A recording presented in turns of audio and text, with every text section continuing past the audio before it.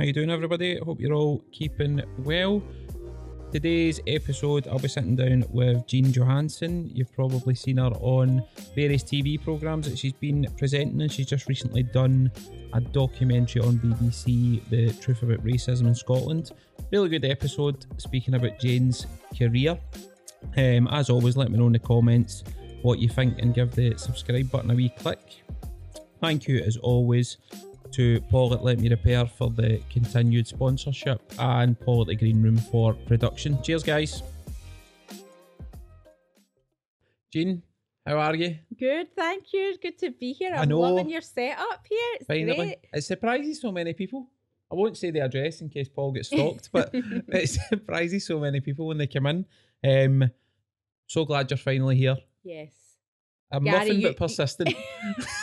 I do like persistency, and I said to you in my email, I really respect that, coming back and just asking politely, because I wanted to come on for a while, but my schedule's been crazy and I've cancelled on you at the last minute, and you just came back again, and I really, in this industry, I think persistency and tenacity are good things. Got to ask. You've got to keep asking. And here I am, so it's exactly. a good thing. So it works. Nobody copy me though. Just putting that out there. Yeah, don't start stalking me, everyone. We'll talk about your career. Obviously, the first thing I was curious about, and I'd got a few people asking, why the broadcasting industry? Mm-hmm. What kind of tempted you into that in the first place? What was the reasons behind choosing that as a career path? Well, I mean, I think I was just, that girl in school that had a massive gub and hand was always up, and I was on the teacher pupil committees, and I was that type of character. Mm-hmm. And then I was just inspired by Blue Peter like everybody else was. The dream job was to have the sticky back plastic and the fairy liquid bottle and make stuff, and I'd do that. Yeah, I've still not got a Blue Peter badge.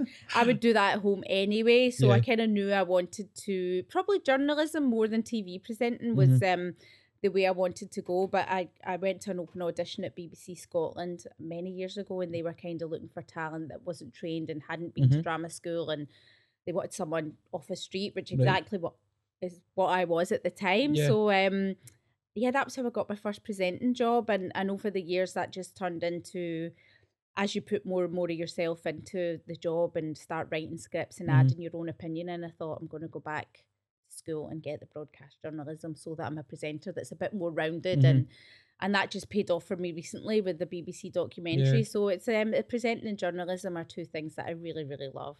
Do you have a preference? Presenting is much easier.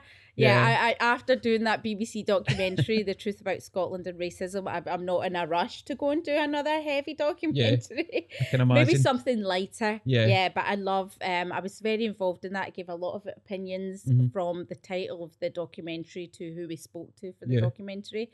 So I like that journalistic mind that is in there somewhere really coming alive. So I enjoyed that side of it a lot, Love that. And what about, I know obviously you studied at university, so many guests on, and there's such a mixed view on university and how they found the experience. How did you find it from your point of view for what you brought to study? Well, I went to do a media studies degree, which I never finished because I got a job in telly. So it was like, always take the experience over the classrooms.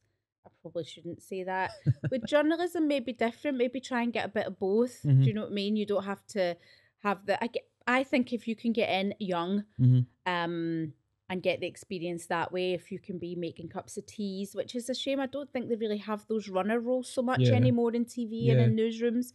I think if you can get in that route, you're going to learn a whole lot more because you're on the ground. Yeah. And when you're in a classroom, I just had a media student phone me for an interview, and I could just tell the style was of someone that's learned about journalism in a classroom rather than someone that's went out and experienced the job yet. So I have to say I'm sort of team experience over degrees and pieces of paper. But as someone that went back and got my broadcast journalism later, which was a very practical course, it helps. So it depends on who you are as a person. As much experience as you can get is always the best. Love that. So you've done the BBC Scotland, you've done the open audition. Yeah. You've got the role from that. Yeah. Where do you go next?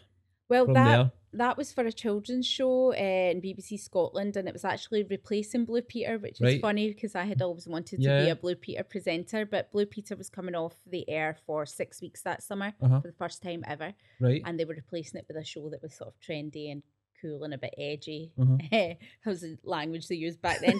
So so I did that, and then I ended up staying in children's TV for about 10 years actually. Wow.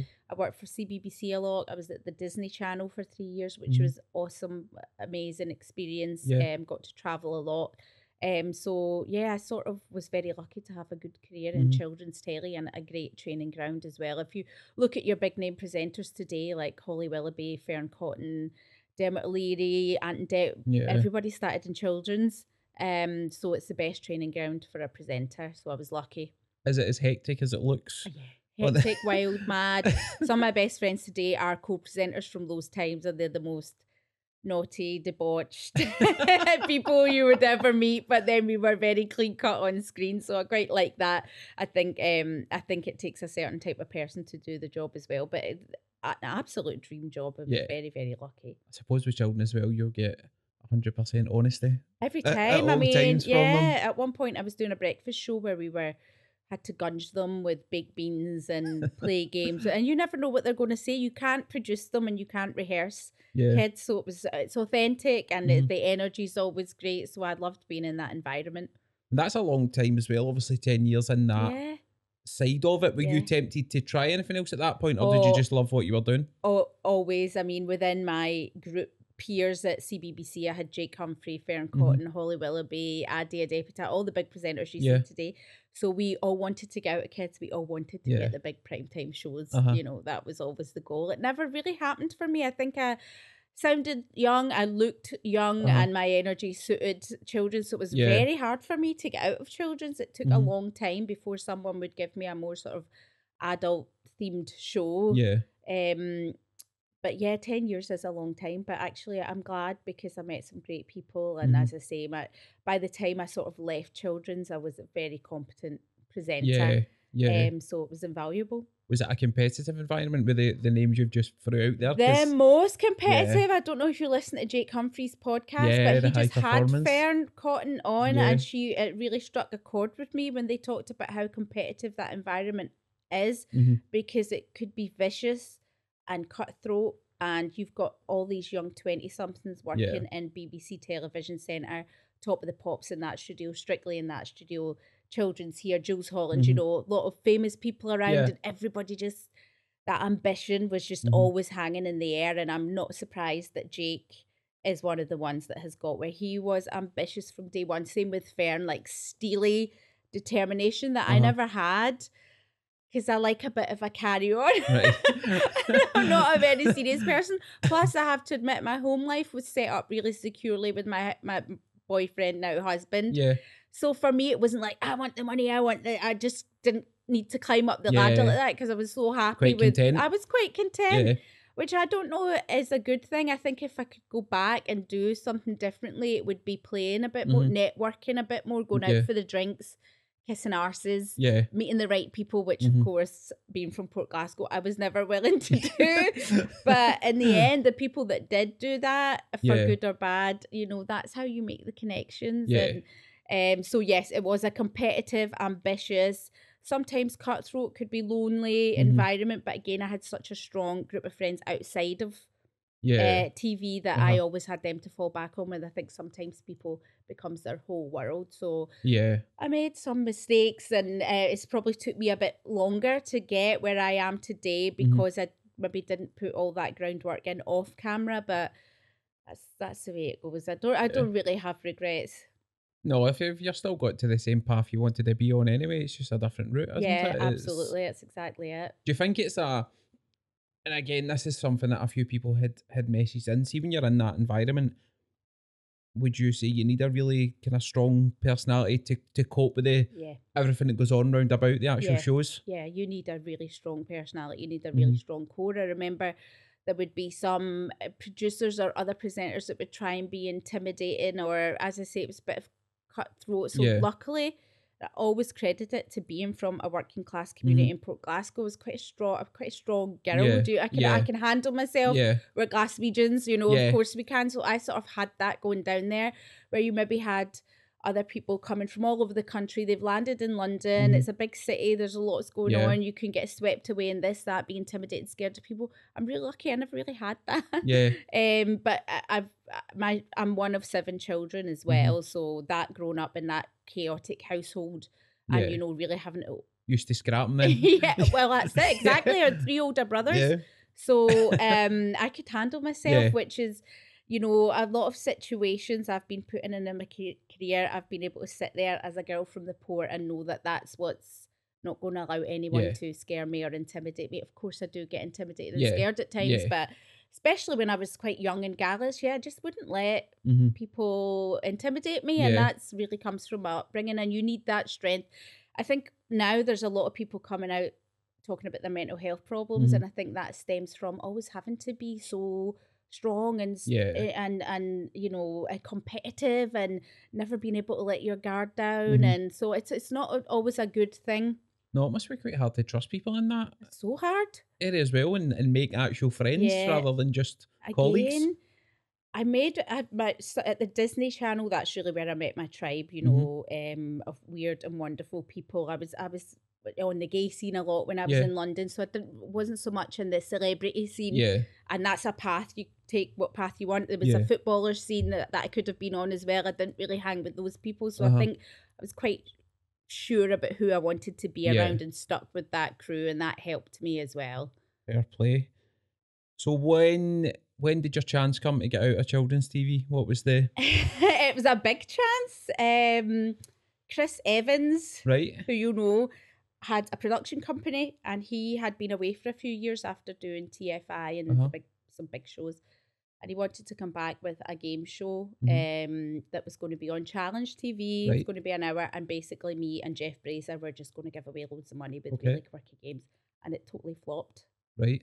And it got no viewers and got cancelled off the channel. Jeez. So yeah, big blow, because of course I thought, oh, Chris Evans is my exec now. I'm going to be drinking with Liam Gallagher. I'm going to be in with the in crowd and have this great TV show, and I'm finally out of children's, and it sunk without a trace and just completely flopped. TV shows like that, when you see obviously the setup and what the show's going to be like, do you ever think, I don't know if this is going to work? Or do you think it's Chris Evans? Of course it's going to work. Here's a story for you. In that lineup of presenters was me, Caroline Flack, God rest her, and Jeff Brazier and Jane Sharp. And Caroline came in on the day for rehearsals. We all met, and I sort of knew Caroline, who was the most wonderful girl, always smiling, always upbeat. She wasn't that known then. None of us were known. And she, after the first day of rehearsal, she just went, nah, this isn't for me. I'm not going to do it. And she never came back the next day. She never took on that show. I mean, we all know what happened to her. But how brave is that? There was something about the setup or something she must have spoken to with her agent and just went, this isn't for me. And she bailed. So I always had so much respect for Caroline, because she just knew. We were 22, 23. And she bailed on a show that was going to be produced by Chris Evans. So, that's a brave move. So it was a shame. My first step out of children's flop. And did you panic at that point, or did you think I kind of ran away? Weirdly, it coincided with my husband getting a move to a team in Sweden. Right. My husband Jonathan. So I was like, yeah, let's just go to Sweden. I think I was pretty bruised. I was pretty battered by that and let down. So I sort of took about 4 years out of the industry after that. Long time. Had a baby as well, got married, so I was doing stuff. But that whole experience was just such a letdown that I took a big break. And did you see at that point, did you plan to go back, or were you just see what happens? I was done for a while. I was, playing housewife wag for a while, trying to learn how to be a good wife for a couple of years. So it was a self-imposed break in a way, but it was also a good time for me to sort of have a bit of family time as well. What swung it for you to go back after 4 years? Had Junior, and then just got hungry. Just wanted to work again. I always earned my own money. Always had my own independence. Didn't like sitting at home all day. and just thought I'm older, wiser, getting married, having a kid makes you a totally different person. So I had stuff to say as well. And I'm older in age. I'm like 28 by this point, and Jonathan got moved to Hibs, so we're coming back to Scotland, and I thought let's try and find something else, and ended up doing the weather at STV. So again, a total different. I know. So I would have done anything to get back into telly, and I sort of went to STV going, I'd love to do a live show, I'd love to do stuff for you, and they went, well, we don't really have anything, but Sean Batty's going on holiday for a couple of weeks if you want to cover him, and I stupidly said yes. Sold. How did you find it? Difficult, hardest thing I've ever done. Not right for me at all. Too disciplined, too serious. Needs a lot of meteorological knowledge, which I never had, and I sort of jumped in very unprepared. So again, is this the failures podcast? A big failure for me, and the lesson there was to learn to speak up, because I should have just said I haven't had enough training, and I'm not. I should have done a Caroline Flack. I should have said this doesn't feel right. I haven't had enough training, and I'm going to go out there and make a fool of myself. But I didn't, so I'd go out and do the broadcast, and they weren't very good at all. Is it that fear though of, as you said with Caroline, if you walk away from something, and you'd been away for 4 years, you then get that fear of I might not get something exactly. else. That's exactly what it was. Option. That's what kept me going back and torturing myself, because every broadcast was torture. What else am I going to get? So it was a bad time, and then the things were sort of quiet, and then I jumped forward a wee bit, but there was a probably more than 4 years of quiet time for me, and then the Commonwealth Games came to Glasgow. And this is a story for anybody. I hope will inspire anybody. I went and hired my own crew and paid a soundie and a cameraman, and said, like, there's stuff going on in Scotland, there's in Glasgow, so let's go and cover it and get some footage. I mean, I was just making up scripts and like box popping people in Queen Street, that square there, George Square. Went and filmed a bit of the village being built, because that was all quite exciting. So I had a bit of footage there, and I sent that to the One Show. Right, okay. And then I got a reporter job on the One Show. Wow. So weird. That's so random. Yeah, random, but I think for people that come to me for advice, and I always say go and do it, I tell them that story. There would be events on in Glasgow, and again that crew became pals of mine. I go, there's a belt launch tonight or a jewellery launch, let's go and interview some people and make it look like I'm covering an event. So talk, blagging it really. But that footage sort of helped me become current, because everything else on my show, really, my CV was so old, getting old by that point. And that's the other thing in this industry.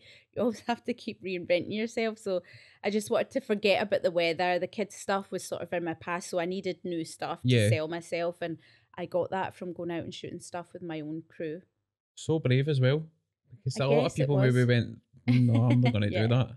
No, I'm quite a determined person. I wanted to get back into telly, and I knew nobody was going to hand it to me. And that's another thing that I always say to people: no one is going to come and hand you a job. So I'm really glad I did that and went out and shot some footage, which anybody can do now. And it took you to the One Show? Took me to the One Show, and that's the way the industry is. People see me on the One Show. I then got Animal Park. And Animal Park sort of led to loads of other little things. And then the next big thing for me was A Place in the Sun. And that's the thing. I can't tell you how many people message me and went, ask her about A Place in the Sun. I watch that all the time. Everybody, like even family members, I'm like, oh, ask her about A Place for the. That just seems to be your kind of, you're the girl that's known. That it's such a link in between. Did you get to a point, maybe before that, or maybe when you got to A Place in the Sun, where you felt that you were comfortable in the industry and you became established, or does that ever come when you're kind of trying to do different jobs? And now I feel I'm established in the industry. Now I have people offering me jobs and I don't have to screen test for them anymore. But that's taken till like now. I got my first job in 1998. That was that first job for BBC Scotland. So that's how long it's taken me to get to this point. It's like over 20 years. But then I suppose in a way it's good in the sense, because a lot of people now look at something and want an instant return or an instant success on it, but it doesn't always work. It doesn't always work like that. If I was 20, I'd go into Love Island, because you will get that platform and profile right away, and the smart people can make millions and do a lot with it. So I'm not against that. It's just I've just done it the hard way. Yeah. But then I suppose there's more kind of life lessons in that path, isn't there? Yeah, definitely. And as I say, I can sit and be very confident in what I'm doing. I think sometimes people that get it too fast maybe aren't, and maybe I haven't had the training and they get put in those uncomfortable positions. But no, I'm glad to be sort of known from A Place in the Sun. I've really worked hard to make my episodes my own. I think again, it's the Scottishness of me that makes my episodes different from the other presenters. I really get on with the house hunters. I love to have banter with them and really spend time with them off camera as well, which is the key for me. So I hope I've made that role my own, and it's great now that people sort of see me as Jean from A Place in the Sun. I'm happy with that. So many people message me to say, ask her if it's actually real and the people are buying the properties. And I'm like, I don't think it's a wind up that you're going to travel all that way and then be like, no. No, of course it's real. I mean, I'm in touch with people. Like when I'm filming in Spain, I'm filming, can I come and see you? And it's people that have been on the show and bought a property that Do you get quite competitive but try to find them? No, because I always think it's real money. It's not monopoly money. It's not a game show. It is a TV show, but I don't pressure people or get competitive in that way, because even if people don't buy at the end, which I know all the viewers hate, as long as we've shown them, got them further in their search, that's what's important to me. So even if it's like, we thought we wanted Benidorm, but actually we want Malaga, or that helps, you know what I mean? Because when you're house hunting, it's such a hard process. So if we've taken out the hard work and got you to any position where you're even close to buying, then my job is done, really. And have fun as well on the way. Takes a week to film an episode, even though we've got the same clothes. We just wear the same clothes every day. Big secret revealed. I like to be out in the evenings with the house hunters and have dinner because that's when you really get to know each other. And then at the end, there's often tears at the end because they're sad the experience is over. It's not every day you get to go on a TV show and there's a crew and you're picked up in nice hotels and treated really, really well. So I always hope the house hunters leave feeling they've had an amazing week, whether they've bought or not. Well, it is a journey, isn't it? It's like aside marriage, it's probably the most stressful period of trying to buy a house and look for a house. And so if you're getting that kind of taken out of it and you've just got that week to go and see these amazing places, that's the dream. Yeah, it is. And when they buy a place at the end, it's just amazing. And when I go back and see couples that have been on the show and see them actually living in that property that I showed them, you know, all those years ago or whenever it was, it's a real buzz. That's a real feel good thing about the show. Tempt you to go into property in any sort of... Well, no, not going into property, but I will be doing another property show for Channel 4, which is great. Okay. So again, that's good. I think I've placed myself in, because I've moved so much with Jonathan as well. I've bought and sold properties in Europe and here. So I think it's a sort of area that I'm comfortable in within TV as well. We've got holiday homes, but mostly the Scandinavia where Jonathan's from. But I've always keeping an eye out for getting a wee place somewhere sunny for a change, you know. You could be the guest on it. Yeah. No, I wouldn't go with any of the presenters, no. But I'm always keeping an eye out when we're in properties. Nice. A big thing that we kind of try to focus on this podcast is also there's people who do a lot of successful things, but we always look at maybe not your lowest point as such, but the hardest point of your career that you've found so far and what you kind of took from it. So is there anything that kind of springs to mind for you that was a real low point and something you had to kind of pick yourself back up and keep going from? Yeah, well, the quiet times, you know what I mean? Having 4 or 5 years with no work coming in is tough. It's tough. I was lucky I was in a good financial position just purely because of my husband. But how do you cope with not working for 5 years, you know, whatever walk of life you're in? That was mentally very, very hard for me. And you lose your confidence and you question yourself and you start having all kinds of problems like asleep, you're putting on weight or you're losing weight, you're losing touch with people in the industry. You can't even watch a TV show because you're so sort of jealous or anxious or wishing it was you, not really, you know, it's that your mind starts going. So that definitely happened to me. Started to eat away at me, maybe become not such a nice person just because you're not achieving the things that you want to achieve. But I mean, I climbed out of that quickly enough, I think. Did you notice from when you left that industry and then you had your kind of 4 or 5 years out, was there any big changes you noticed when you went back into it? Reality. Yeah. Reality had just blown up. Everybody was a reality star. Every presenter was either a reality star or an expert. That became the new word in the industry. You know, we love Eugene, but you're not an expert on anything. You know, you'd be great, but we really need an expert. And it's like, I just hate that word because a lot of the time the people aren't experts, are just who they want for the job. And it's, you know, different if you're doing a horticulture or cars or you should be an expert or have some expertise in that field. But I'm not an expert on property, but I've bought and sold properties abroad. If you asked me if I was an expert on it, I would say expert is so niche, isn't it? It's a big word.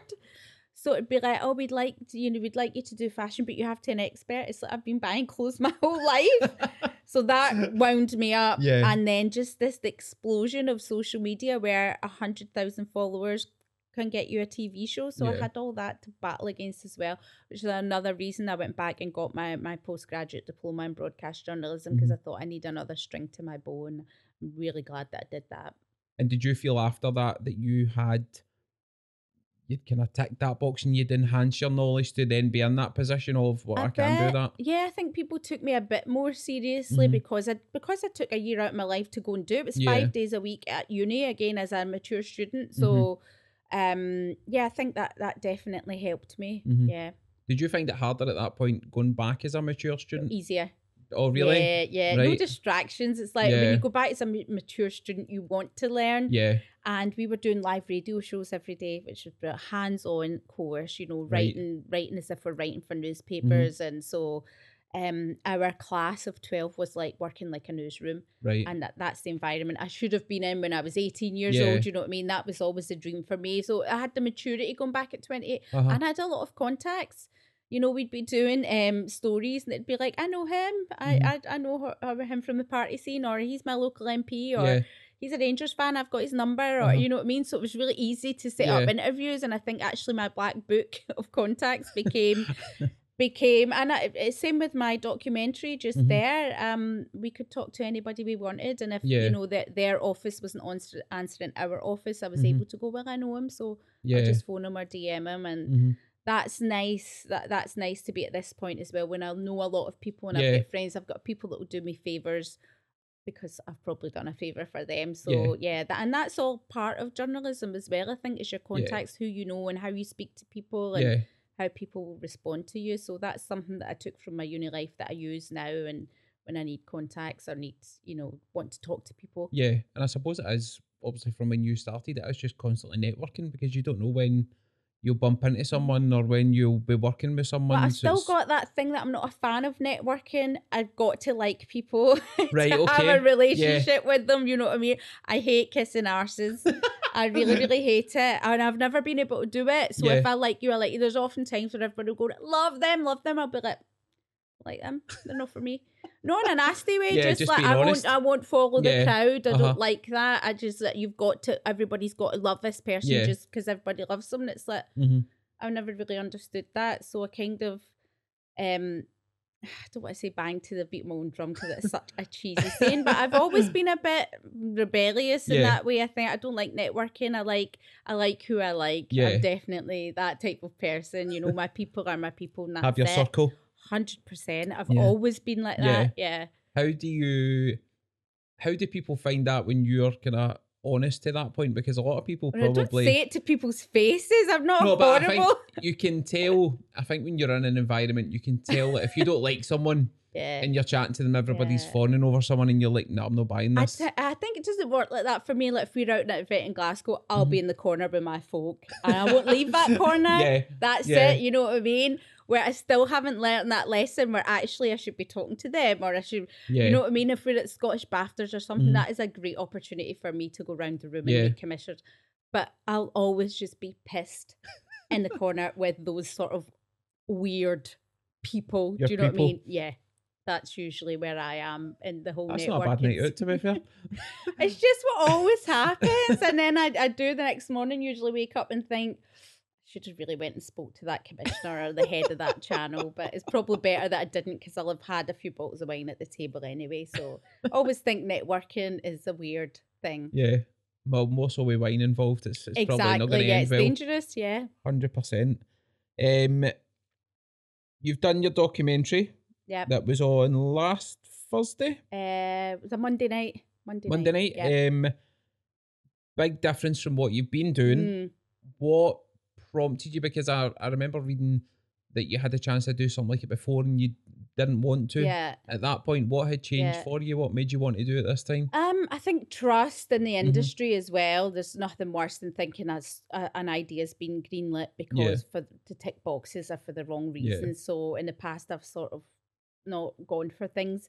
This came up and I didn't like the title and I didn't like the idea, and I told the production company I wasn't keen on it, and they came back and went, well, help us rewrite it then. And that's just amazing for them to do that. It showed me they were serious about it. So we just a few lines and a few ideas that weren't working, we rewrote them together and then came up with a documentary that I thought, I could front this because I'm interested in it. You know, the main stat was that these race hate crimes have gone up in Scotland. They're on the rise, and immediately a journalistic mind was like, why? We need to unpack this statistic. And I think that's what we tried to do in the half hour. So that really, really appealed to me.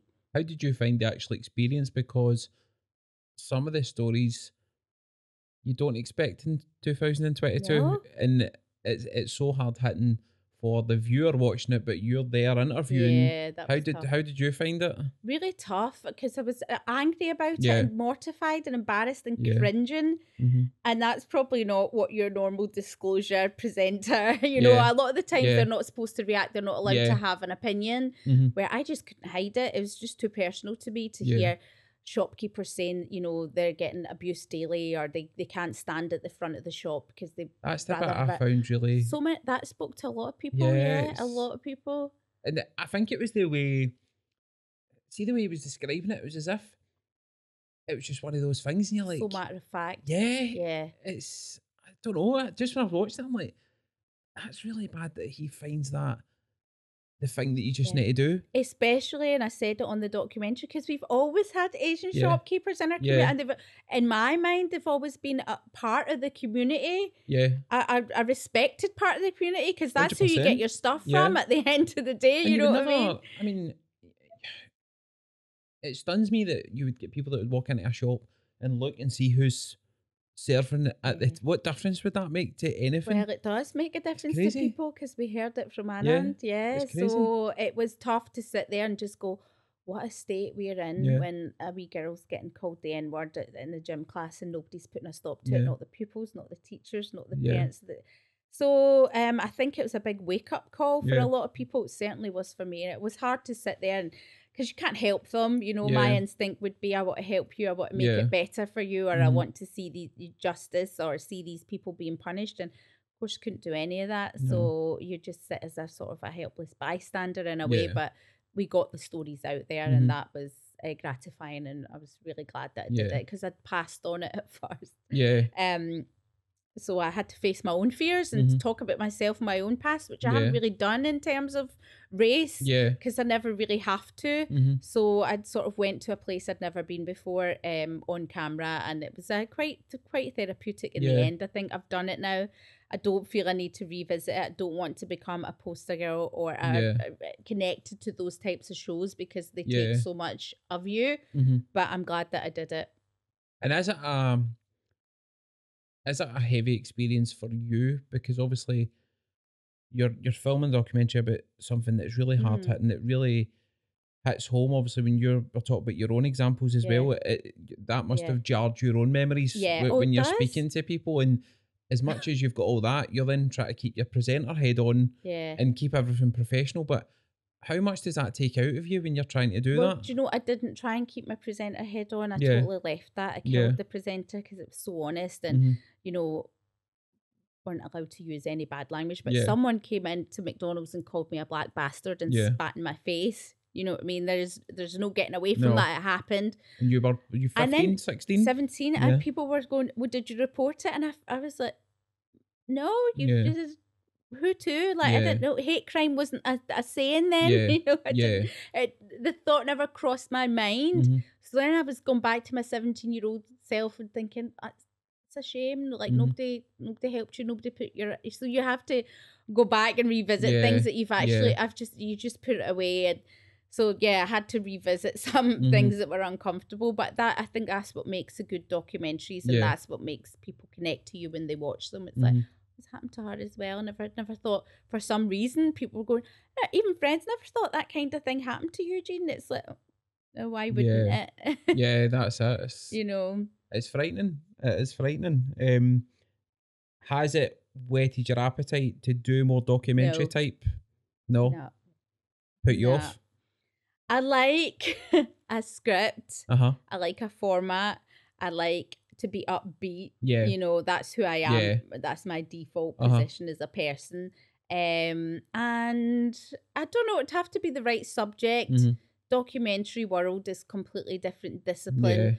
As I say, I liked having input, and I do have a journalistic mind. I'd never say never, but I need a break now. That was a heavy load that, you know, I've had to get rid of.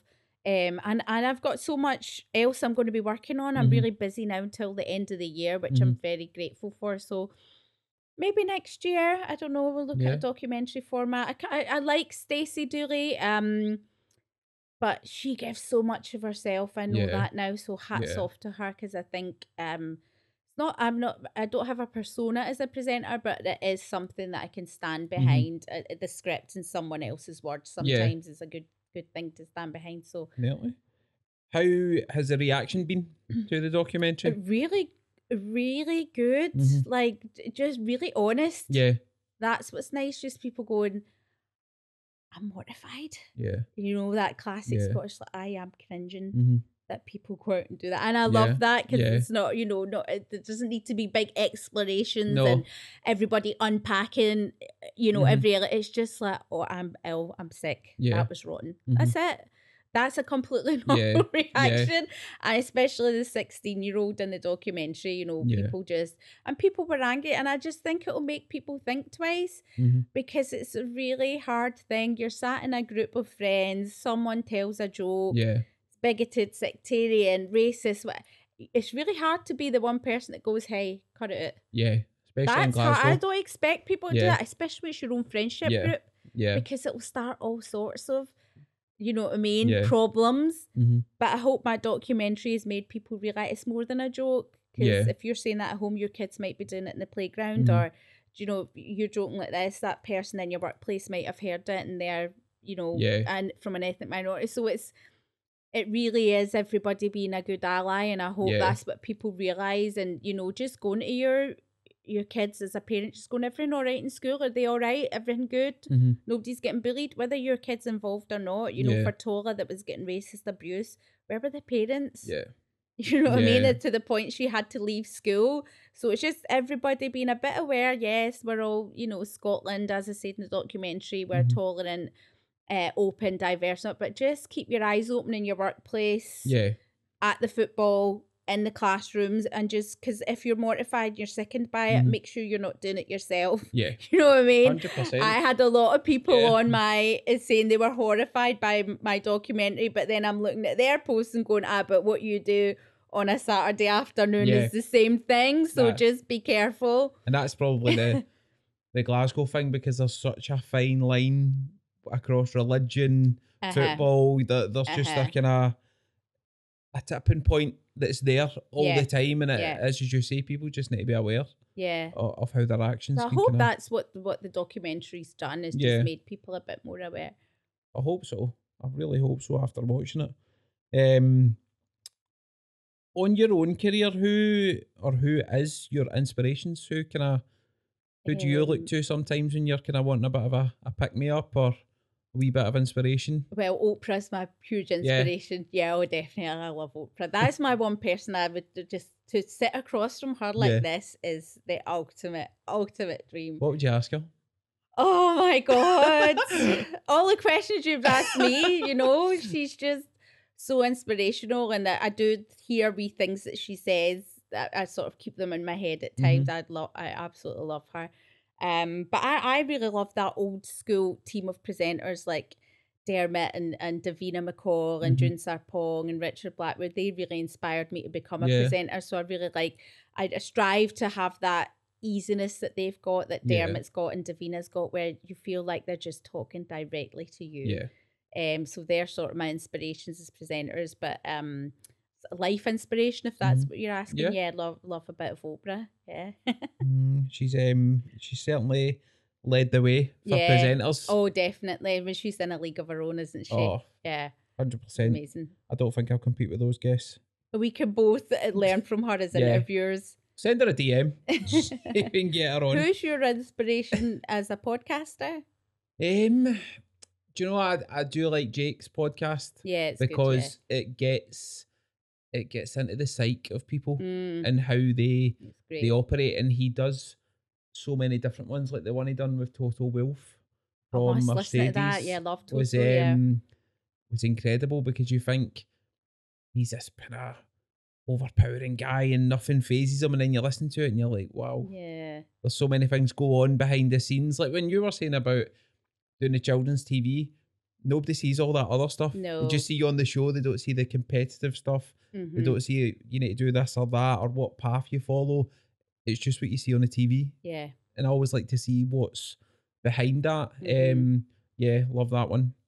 Just because it delves. Yeah, it goes really, really deep. And the people that are on it are honest enough with him as well, which I think you need. And I like my own, to be fair. Blow my own trumpet. No, it's great. That's why I'm here. I really like your podcast. I just think in Glasgow, we are so consistent at talking people down. Yeah. When they... So true. You can get people and they'll say that they've got no ambition, and then they go and do something. They tell them they've forgotten themselves, they've forgotten who you are, you think you're better. Where, just be proud of somebody. If somebody's willing to put their head above and go and do something, applaud it, call it out. I completely agree, yeah. So that's the point of this. I just think there's so many people doing brilliant things, and there's so many people doing negative things, but that's all you read about. You don't see the other side of it, and like so many people working hard, trying to change themselves, trying to better themselves, and that's what we should be showcasing as a city, as a country. And do you see, like, sorry, I've turned into the interviewer, but I'm just interested because I do like your podcast. Do you see a sort of similar trait in everybody that comes on here? Is there anything that links everybody, or that you've noticed themes that keep coming up? I think from a kind of Glasgow perspective, I think most people I've spoke to have got that kind of burning desire in them to prove people wrong. And they've maybe been kind of kicked when they've been at school, or they've failed exams, or they've had people drumming into them, you're not going to do that, you're not going to be able to do that, you're not good enough to do that. And it's that kind of, in their own head, they're like, well, I'll show you. I'll prove my point here. And you'll probably get that in other parts of the world and other parts of the country, but that's the thing that I find with everybody. There's a grit there, and there's a kind of, it's that kind of fighting spirit, like, well, I'll show you then. I'll go away and I'll come back and I'll haunt you for saying those words. And it's just what you were saying as well, when you went to that open audition, you just go and take the chance. Whereas people will be saying to you, why are you bothering with that? You're not going to get picked. How do you know that? Yeah. It's just one of the, I just like how people turn these negatives round, because if you've got teachers telling you you can't do this, it'd be easy for someone to crumble and go, do you know what? Just believe it. Right, okay. I'll just spend my life I'll pick a job and stay there for 40 years. Whereas a lot of the guests that are bringing on, I'm like, well, no, I'm going to go and do that. That's what I want to do. You tell me what I need to do and I'll go and do it. And I'll do it whether you approve it or you don't. I just think we need to shout louder. Yeah, I really do need to shout louder. Yeah. There's so many good people here, and there's so many people doing brilliant things, whether it's a big high paying job or just somebody that's doing something that they love. It's brilliant to hear.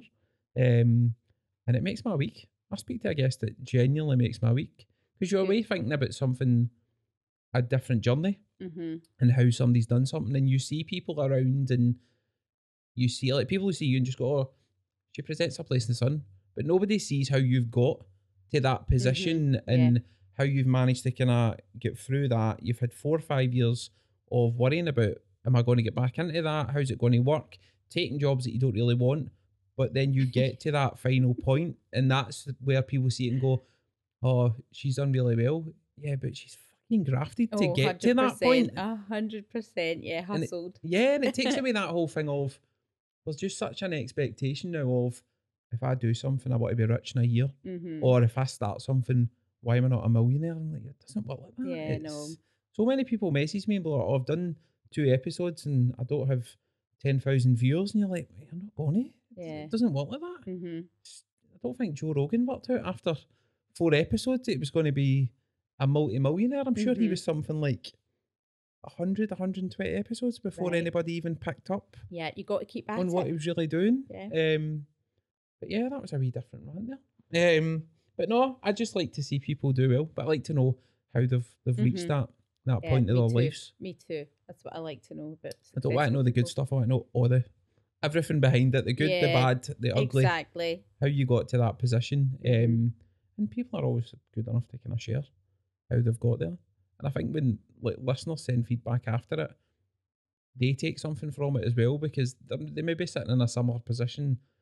There's a lot of young kids listening at 15, 16 who could be at school thinking, going, well, I've been told I can't do that for a job, or I can't go and be a presenter or do journalism. So it's good to see people in that industry come on and say, well, that isn't an A to B path. There's so many different routes that you can take. But yeah, that's little old me. You're the first person that's asked me that. That's totally threw me off there. Have you got a presenter here? You've got a presenter and an interviewer. Couldn't help it. I'm going to put you on the spot. So I always ask people when they come on if they know anybody in Glasgow that is doing brilliant things, be it in a career or just something they're doing that they love, that would come on and share their story. Have you spoke to Laura from Glasgow Girls Club? Yes. Oh, you've already had her I've on? Had her in. Right, okay. What about Victoria Halliday? No. Yes, you must get Victoria in. So Victoria's just set up her own PR consultancy. Right. And she's got some good showbiz stories. Okay. She's just gone out on her own after working for a big company for many years. Okay. So she's in that kind of vulnerable spot where it could go either way for her. So yeah, she's a good person. You should talk to her, and funny and open and honest, and is constantly working on herself, and is a good friend of mine and somebody that I will phone to ask advice and, you know, and help me out. She's a connector of people. That's what Victoria is. So yeah. I will get on that. Yes. Brilliant. Right, I've got listener questions. Oh, here we go. So I've not told you about these ones because they always just, it doesn't matter who comes on, there is always questions that are fired over. Right. I've eliminated most of the ridiculous ones that have come in. I don't mind ridiculous. There was 2 marriage proposals. Oh, yay! 2 marriage proposals. Still got it. So, yeah. Go home and tell Jonathan, by the way. Keep the standards high. Favourite destinations for filming? St. Lucia. Yeah.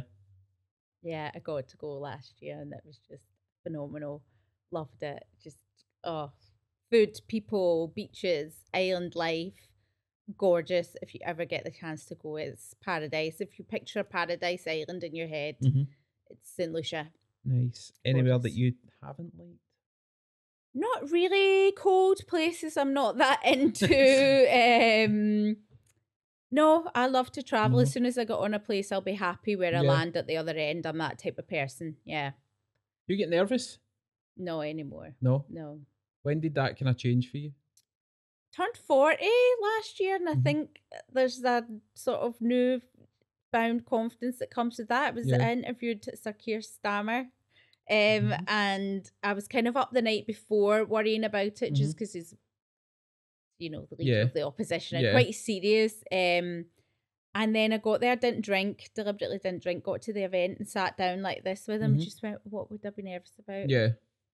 You know what I mean? I know what my questions are. I know what I want to know. I'm interested in him anyway. I'd done research. I'd listened to podcasts and read about him. So I didn't let the nerves creep in. So that shows me I've turned a corner because I said no to that at first. What changed your mind? I'm a fan of his. Yeah. I support the Labour Party. I don't think that's a secret. Yeah. So actually, especially today and especially now, please God, we get a change in government. I mean, that's a whole nother podcast. But yeah, he is a sort of a beacon of hope for me at the moment. How did you find him? People will open, honest, politician-y-ish. Yeah. There's one question I asked him, he didn't really answer. But a good guy, I think, a normal and really good at talking to people in the room in a really nice way. So yeah, I wasn't let down because there's so many people over the years that I've really, really wanted to meet, and then you meet them and they're not what you expected them to be. He was actually exactly what I expect to be, a gentleman, which was nice. Have you ever been starstruck when you've met someone or you've went to interview somebody and just folded? Yeah, totally. That happens all the time. I get starstruck over weird people as well. Give us one. Oh God, well, I'm a massive James McAvoy fan. I had a total girl crush on him. And when you're not expecting it, it was the Scottish BAFTAs, and his sister Joy, who's an amazing girl, she's sort of, and this is my brother James, so you're expecting the brother James. Yeah. Not James McAvoy. So I was like, I'm just really uncool in those situations. And then I asked him for a photo and he said no. Oh man. Did he say anything else or did you say no? He just went, do you know what? No. Oh. It's just, and I was like, oh, please, ground open now. Died. Oh man. Awful. The most awful moment ever. And you know what? It was a lesson learned. Don't ask people for photos. I never ask people for photos. I've been positioned with my husband. Famous friends of mine being asked for photos, and it's always like, oh, just let us enjoy a night. Yeah. So I don't know why I did it. So I deserved it. I shouldn't have been asking them for a photo. I don't know why I asked them for a photo. Oh, I would have died. I died. I'm dying now even thinking about it. It's so awful. So yeah. Don't be starstruck by people. Don't ask for photo. Well, of course you should. I should not have asked them for that photo. Maybe just whisper it. It's just an awful moment. My friend Gary Lamont will watch this and he'll be howling because he was stood next to me and he was living for every second of my complete embarrassment and distress. Did you have a wee awkward silence after it, or was it just? I was just like, oh no, totally get it, no problem. Oh, so bad. Oh man. Someone had asked, obviously you were on Animal Park. Any random moments with the God, so many. Animals are unpredictable. Like kids, you can't rehearse them, and you can't make them do anything, and we would never try and do that anyway. So it's like I'm just getting shat on constantly, pissed on, trying to have sex with your legs, anything biting you. All of it happens on any Animal that gave Park. you the absolute fear. Any animals that you were just all the time you're scared of them.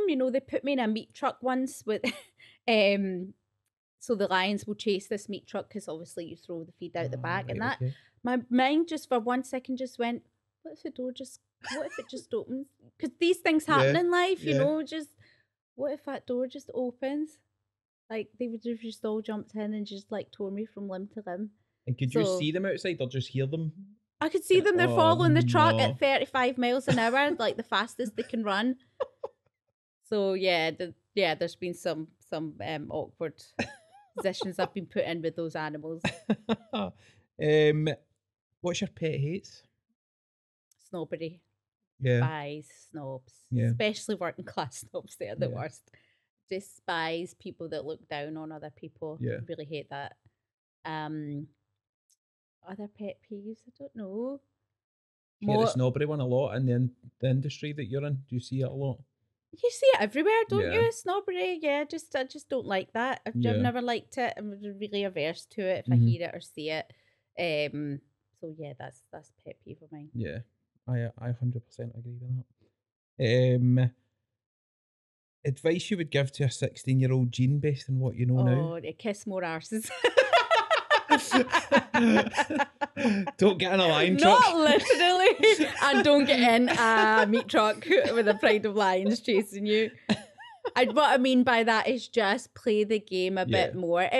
do you know what? It might have been ego. I don't know what it was, but it's just something stopping me from going doing that work that is necessary. At the end of the day, you have to go to the parties. You have to suck up to certain people. You have to do it. I think if I'd done a bit more of that, things would have went a bit more smoother for me. It's hard though, because it is uncomfortable if it's not something that you're naturally. It's part of the job. I should have been professional and seen it as part of the job. And when people ask me that question, like, what would you do differently? I'm not scared to admit I would have networked more, would have made more of the fake pals, would have went to the right parties instead of being the gay clubs in Soho at 5 a.m. Nobody was going to hire me there. I don't regret going there because that, but you know what I mean? Just being in the right private members club and smoozing with the right people, I was never good at it. So if I had my time again, I'd probably do a bit more networking. Yeah. Is there any jobs that you regret not taking that you've been offered? No, doesn't work like that. It's the ones I didn't get that I regret. I'm not in a position where I'm like, the one show, no. X Factor, Simon, no. Like, I'm not in that position. You could now. You could go in and do a Caroline now and just be like, nope, I'm out of here. Yeah. Don't want to. How do you, see when you get job offers in, what's the main factors for you and whether you would accept it or not? If it's suitable for me. But I got offered one that was a bit like a tree felling competition, like tree arts, and I just said straight to them, I'm not right for this. Yeah. I'm not green fingered. I'm not arty in that way. And I think a comedian or an artist is going to be better at this.